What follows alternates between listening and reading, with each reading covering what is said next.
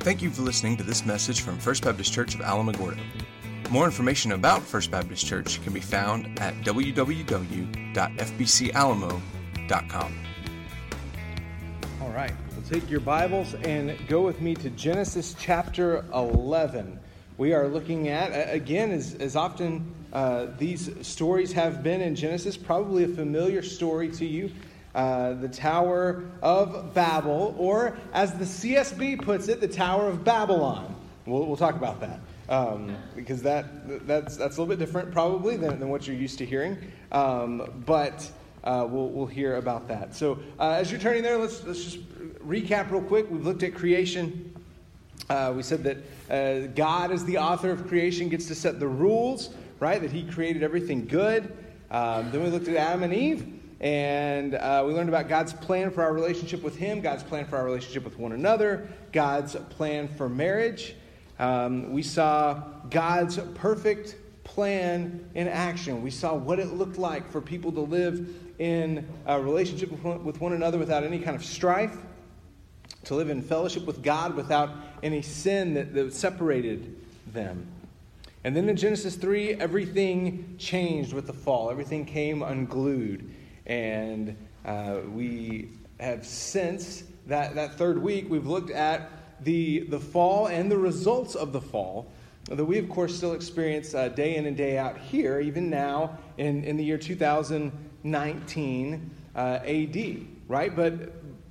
But all that started in Genesis 3. And we saw the fallout of the fall, certainly with Cain and Abel, the first murder. And then before the end of Chapter 4, we have yet another murder that happened. A couple weeks ago, we looked at just a couple of verses about an interesting man named Enoch, who we were simply told that Enoch walked with God and that God took him. And we saw what it looked like to live in fellowship. And then last week, we looked at what's probably one of the most well-known stories in all the Bible, that of Noah and the flood, and God pouring out His wrath on sin and sinners. And yet the great grace that was also present there, and that God did not completely wipe out His creation, but He chose Noah and his family to kind of hit reset with. And yet we saw that even when in this family that was picked as maybe humanity's best shot at restarting, there was still deep sin involved in their life. And so we saw that as good as righteous as Noah may have been, as great faith as Noah had, we needed something more, that we needed a better Savior than Noah. This morning we're going to fast forward a little while to chapter 11 and another familiar story. And again, we're going to be reminded that the problem of human sin was not cured at the flood. We're going to see that the hearts of people continued to turn away from God. And certainly we see that in our own culture today. And so as we look at this story that maybe you're familiar with, the story of the Tower of Babel, we're going to learn something, I think, about ourselves, about the world around us, and how we are to live in light of God's word to us. So if you will stand with me, we're going to read Genesis chapter 11, verses 1 through 9 this morning. This is the Tower of, as the CSB puts, the Tower of Babylon. The whole earth had the same language and vocabulary. As people migrated from the east, they found a valley in the land of Shinar and settled there. They said to each other, "Come, let us make oven-fired bricks." They used brick for stone and asphalt for mortar. And they said, "Come, let us build ourselves a city and a tower with its top in the sky. Let us make a name for ourselves, otherwise we will be scattered throughout the earth." Then the Lord came down to look over the city and the tower that the humans were building. The Lord said, "If they have begun to do this as one people, all having the same language, then nothing they plan to do will be impossible for them. Come, let's go down there and confuse their language so they will not understand one another's speech." So from there, the Lord scattered them throughout the earth, and they stopped building the city. Therefore it is called Babylon, for the Lord there confused the language of the whole earth. And from there, the Lord scattered them throughout the earth. Let's pray. Our Father, we thank you for this morning.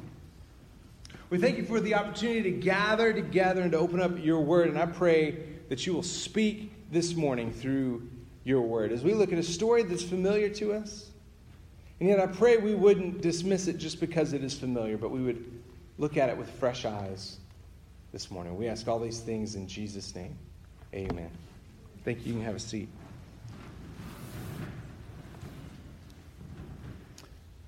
There's a great passage out of C.S. Lewis's book, Mere Christianity. And if you're a reader, I'd say even if you're not a reader, you should be. But this is a book that's one of the most important, I think, that's been written in the last 100 years or so. And this is usually one of the first books I would recommend when somebody says, I'm trying to improve my relationship with God. My first question is always, okay, are you reading the Bible? Because if not, start there. But then secondly, if you're looking for something to read, Mere Christianity is an outstanding book. And in there he says this. He says, there is one vice of which no man in the world is free, which everyone in the world loathes when he sees it in someone else, and of which hardly any people, except Christians, ever imagine that they are guilty themselves. I have heard people admit that they are bad-tempered, or that they cannot keep their heads about girls or drink, or even that they are cowards. I do not think I have ever heard anyone who is not a Christian accuse himself of this vice. And at the same time, I have very seldom met anyone who is not a Christian who showed the slightest mercy to it in others. There is no fault which makes a man more unpopular, and no fault which we are more conscious of in ourselves. And the more we have it in ourselves, the more we dislike it in others. The vice I'm talking of is pride or self-conceit, and the virtue opposite to it in Christian morals is called humility. Like that, right? That no man in the world is free of this vice, and everyone in the world loathes when he sees it in someone else. See, at the heart of what's happening in Babel is a pride issue. People saying, look how great we are. Let's do all we can to make a name for ourselves. And what we're going to see this morning is that if we choose to make our own name great, if that's our goal, God will have none of it, because God shares his glory with no one. And so in verses 1 through 4, what we see is that the people rebel. People rebel against God. We're told the whole earth had the same language and vocabulary. As people migrated from the east, they found a valley in the land of Shinar and settled there. They said to each other, come, let us make oven-fired bricks. They used brick for stone and asphalt for mortar. And they said, come, let us build ourselves a city and a tower with its top in the sky. Let us make a name for ourselves. Otherwise, we will be scattered throughout the earth. Now, notice something here right off the bat. Do you see how many times the phrase us, we, our, how many times that first person pronoun is used there? Come, let us make a name for ourselves. Let's make our name great. The people wanted themselves. They wanted a name for themselves.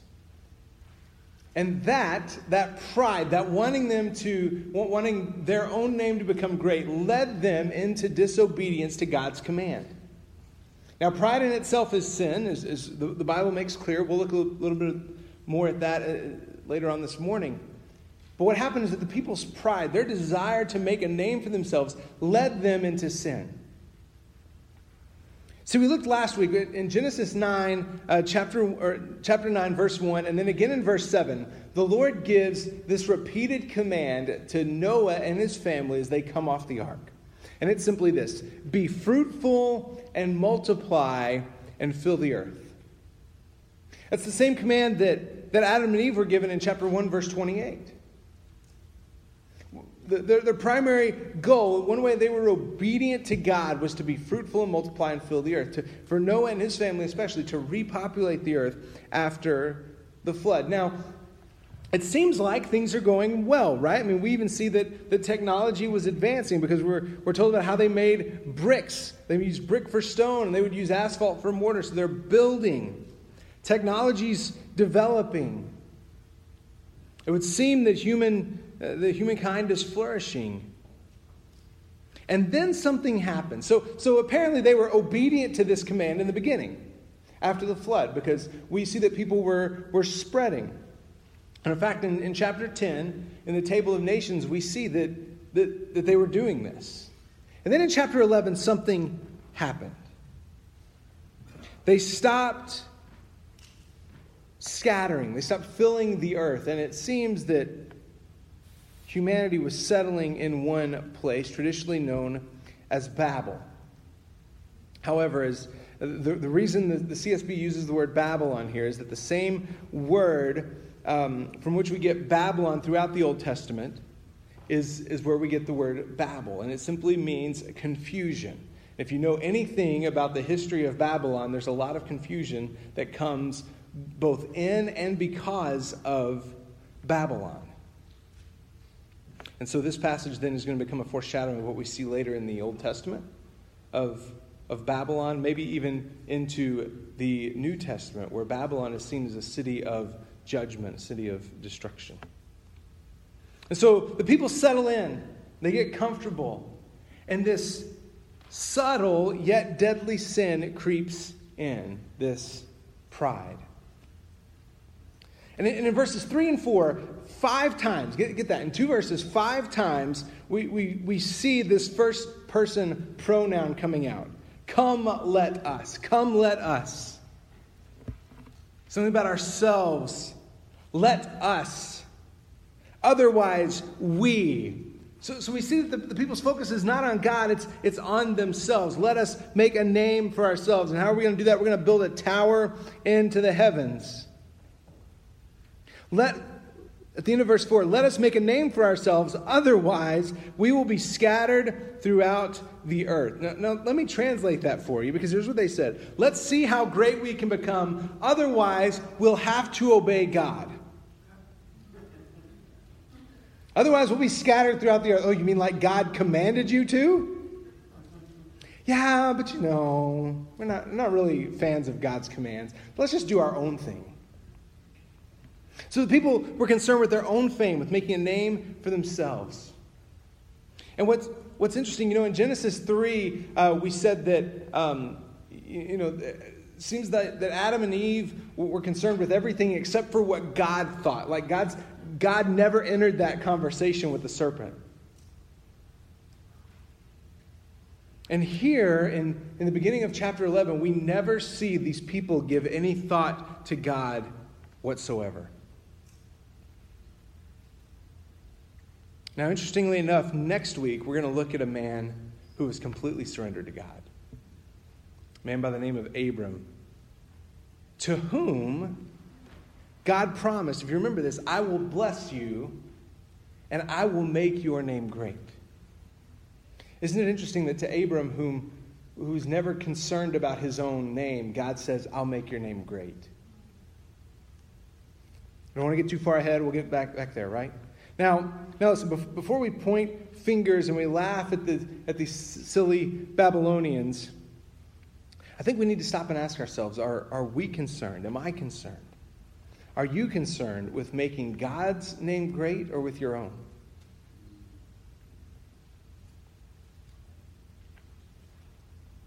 When we wake up in the morning, are we concerned with, man, how can I stand out today?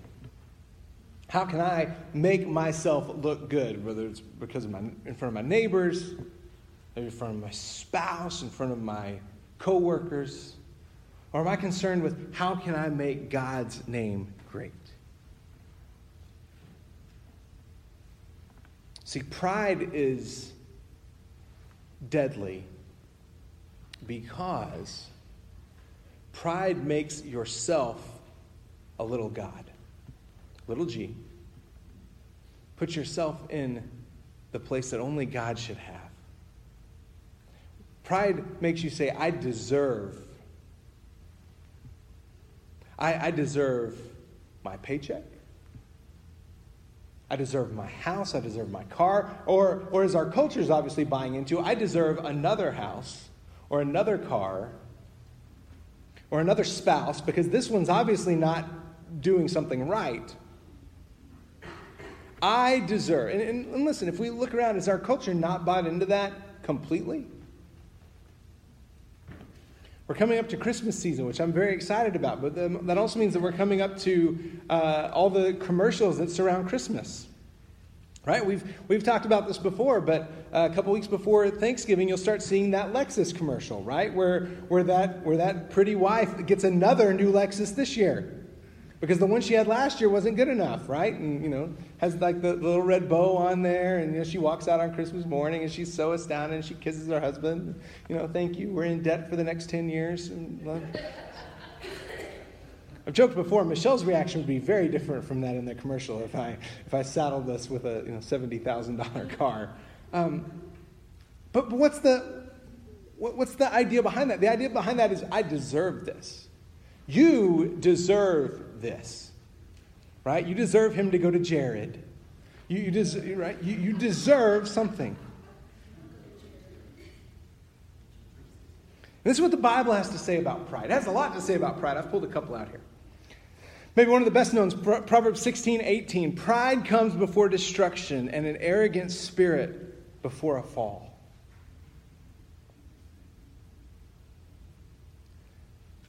Pride comes before destruction. It's a lot of fun to open up those presents that you bought for yourselves. It's a lot less fun when the credit card bill comes rolling in, right? Another one, James 4:6. God resists the proud but gives grace to the humble. We'll talk much more about that next week with Abram. But if pride is ultimately me trying to put myself in the place of God, and trying to make my name great when I should be concerned with making his name great. Well, it turns out the Bible has something to say about God's name and his glory as well. In Isaiah 42:8, we see this. I am the Lord, that is my name, and I will not give my glory to another or my praise to idols. I was in the kids' Sunday school class this morning. They actually sang a song about this verse. I will not give my glory to another or my praise to idols. And by the way, that includes you and me. God's never looked at anyone and said, oh, you're right. Man, you're so awesome. I'll just back off, right? I'll let you make your name great. You're right. And, it's 2019. You're right. Me being so concerned with my own fame's a little old-fashioned. You take center stage here. No.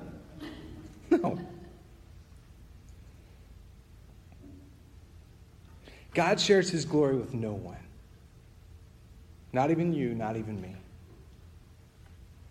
That's why this account of Babel is so striking for us, and why God comes down and takes such drastic steps, because they're trying to do something that only God can do. They're trying to make their name great.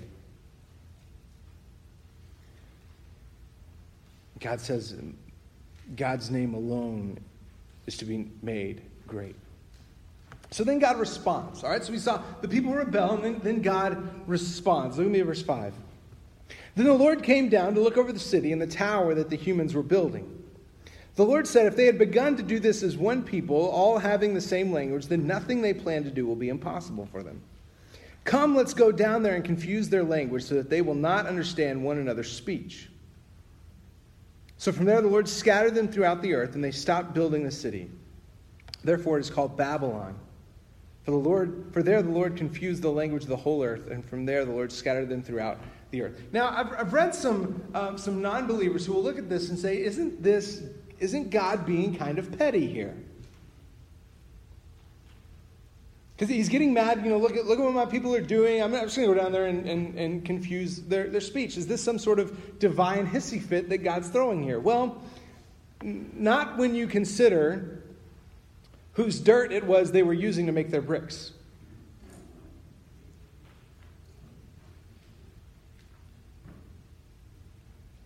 Imagine that for just a second, right? These people are taking the dirt, taking mud, created by God, and they're saying, hey, here's what we're going to build some stuff and make our name really great. We're going to, man, look at how cool we are.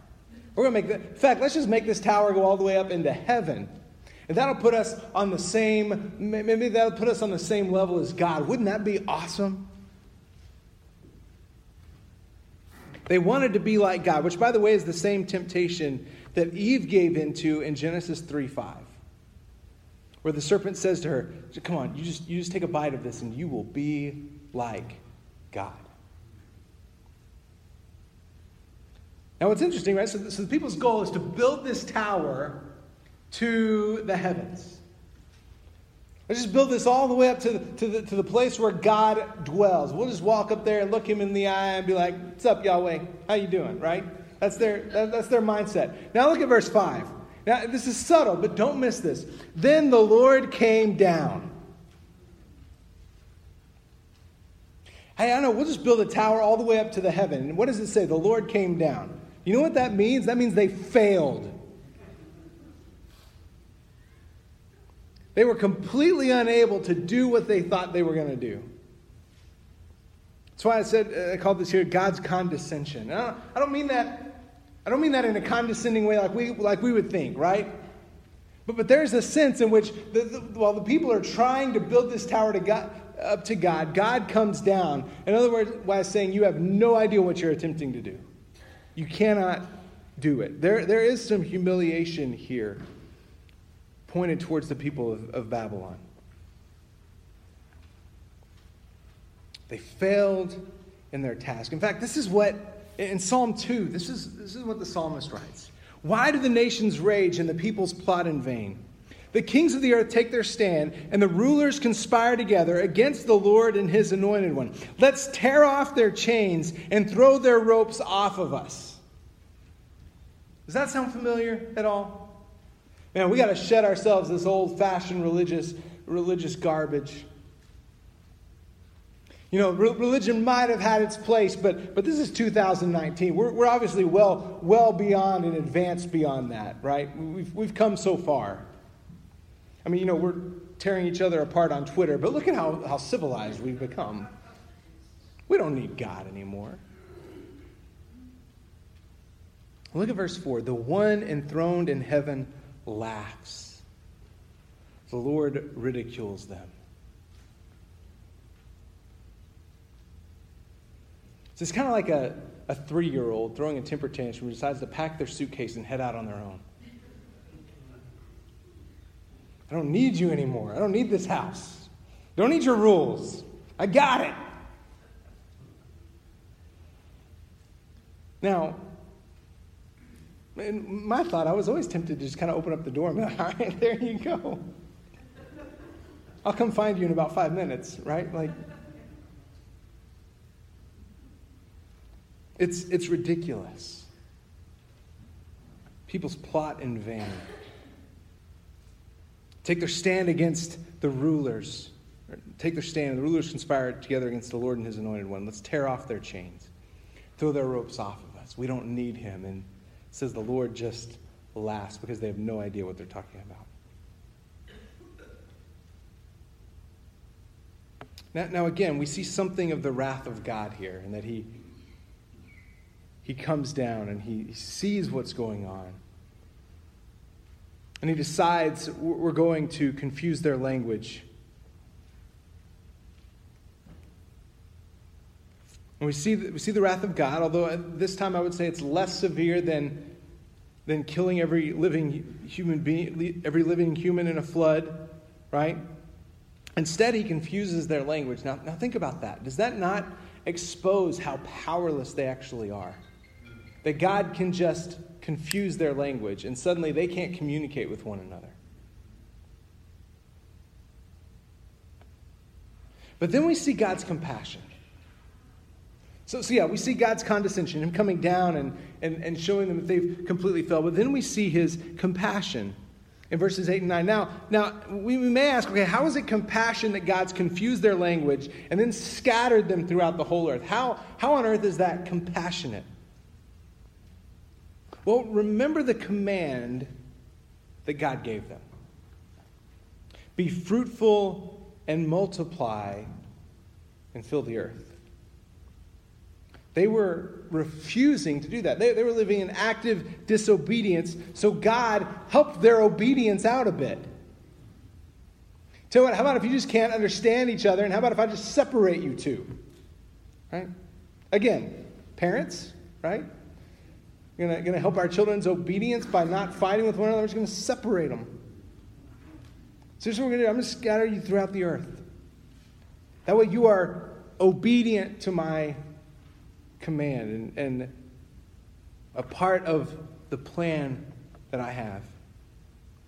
Now look, God could have destroyed the people of Babylon, right? In fact, I think we're going to see that often throughout the Old Testament. That God could have, just gone Thanos and snapped and that been it. And yet, God showed compassion. And instead of destroying them, He causes them to be obedient. He furthers them in their obedience. And isn't it interesting that at the end of verse 4, the people's fear is that they would be scattered throughout the earth.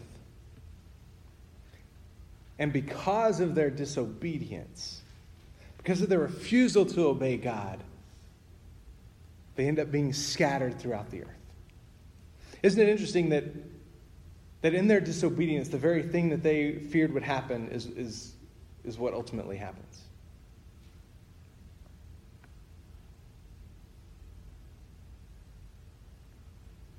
So what do we do with this?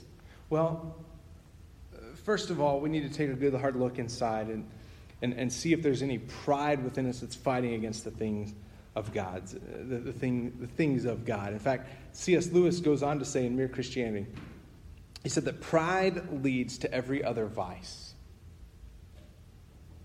He says it is the complete anti-God state of mind.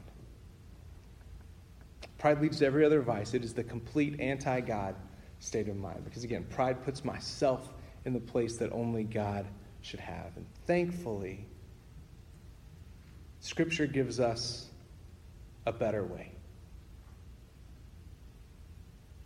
I don't have the full text of this passage on the screen, but I do have the reference. This is one to jot down. This is one to jot down, I think, and reflect on often. Philippians 2, verses 3 through 11. Paul tells us here, do nothing out of selfish ambition or conceit, but in humility consider others as more important than yourselves. Everyone should look out not only for his own interests, but also for the interests of others. And then he turns our attention to Jesus. Adopt the same attitude as that of Christ Jesus, who, existing in the form of God, did not consider equality with God as something to be exploited. Instead, he emptied himself by assuming the form of a servant, taking on the likeness of humanity. And when he had come as a man, he humbled himself by becoming obedient to the point of death, even to death on a cross. For this reason, God highly exalted him and gave him the name that is above every name, so that at the name of Jesus, every knee will bow in heaven and on earth and under the earth, and every tongue will confess that Jesus Christ is Lord, to the glory of God the Father. See, if there was ever a human being who had the right to make a name for himself, who had a right to pride, certainly it was Jesus Christ, the Son of God, the only human being who's ever lived a perfect, sinless life. And yet the example that he left for us is, rather than being concerned with his own name, he was concerned with his Father's name. And rather than coming and living his life in an arrogant way, he emptied himself by assuming the form of a servant and humbling himself to the point of death, even to death on a cross. See, in the example of Jesus, we have the anti-Babel. And the result is we're told that God exalted him so that the name of Christ, every knee will bow in heaven and on earth and under the earth. Now here's the difference, right? If we humble ourselves, if we submit to Christ, that doesn't mean that God's automatically going to give you a great name. But do you know what will happen is that if we're submitted to Christ, suddenly we won't care about having a name for ourselves.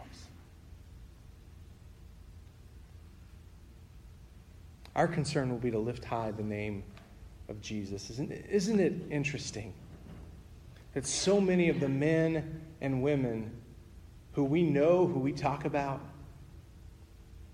could have cared less about their own reputations. They wanted to make Jesus known. Think about folks like, as we'll say her name a lot here in the next couple of months, a young lady by the name of Lottie Moon, who moved to China, gave her life to share the gospel of Jesus with the Chinese people. And here we still talk about her almost 200 years after she lived. But in order to make her name great? No, but because she lived to make Jesus' name great. May we live our lives the same way to make Jesus known in a lost and dying world. Let's pray. Father, we thank you for this morning. I thank you for this text. And I thank you for the example that we have of the people of Babel. Certainly much of it is an example of what not to do, how we're to not live our lives. And yet, in that, we're shown something of how we are to live our lives. I thank you for sending Christ Jesus to not just be a good example for us, although he certainly did that, but to pay the penalty for sin.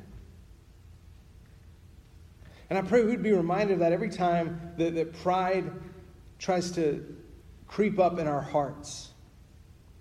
That we'd be reminded that apart from Christ, we were powerless to do anything about our condition on our own. That we were lost, deserving sin, deserving eternal separation from you because of our sin. I pray that we would live to make Christ's name known, to make his name great, to lead people to trust in him. And at the end of the day, when this life is over, if no one remembers our name, that's okay. Because we lived and poured ourselves out to make the only name that matters great. Humble us. Root out pride in our hearts. We ask all these things in Jesus' name. Amen. Thank you for listening to this message from First Baptist Church of Alamogordo. We are located at 1100 Michigan Avenue in Alamogordo, New Mexico. We meet on Sundays for small groups at 9 a.m. and worship at 10:30. If you have more questions, please email office@fbcalamo.com or call 575-437-5510. Thank you for listening, and may God bless you this week.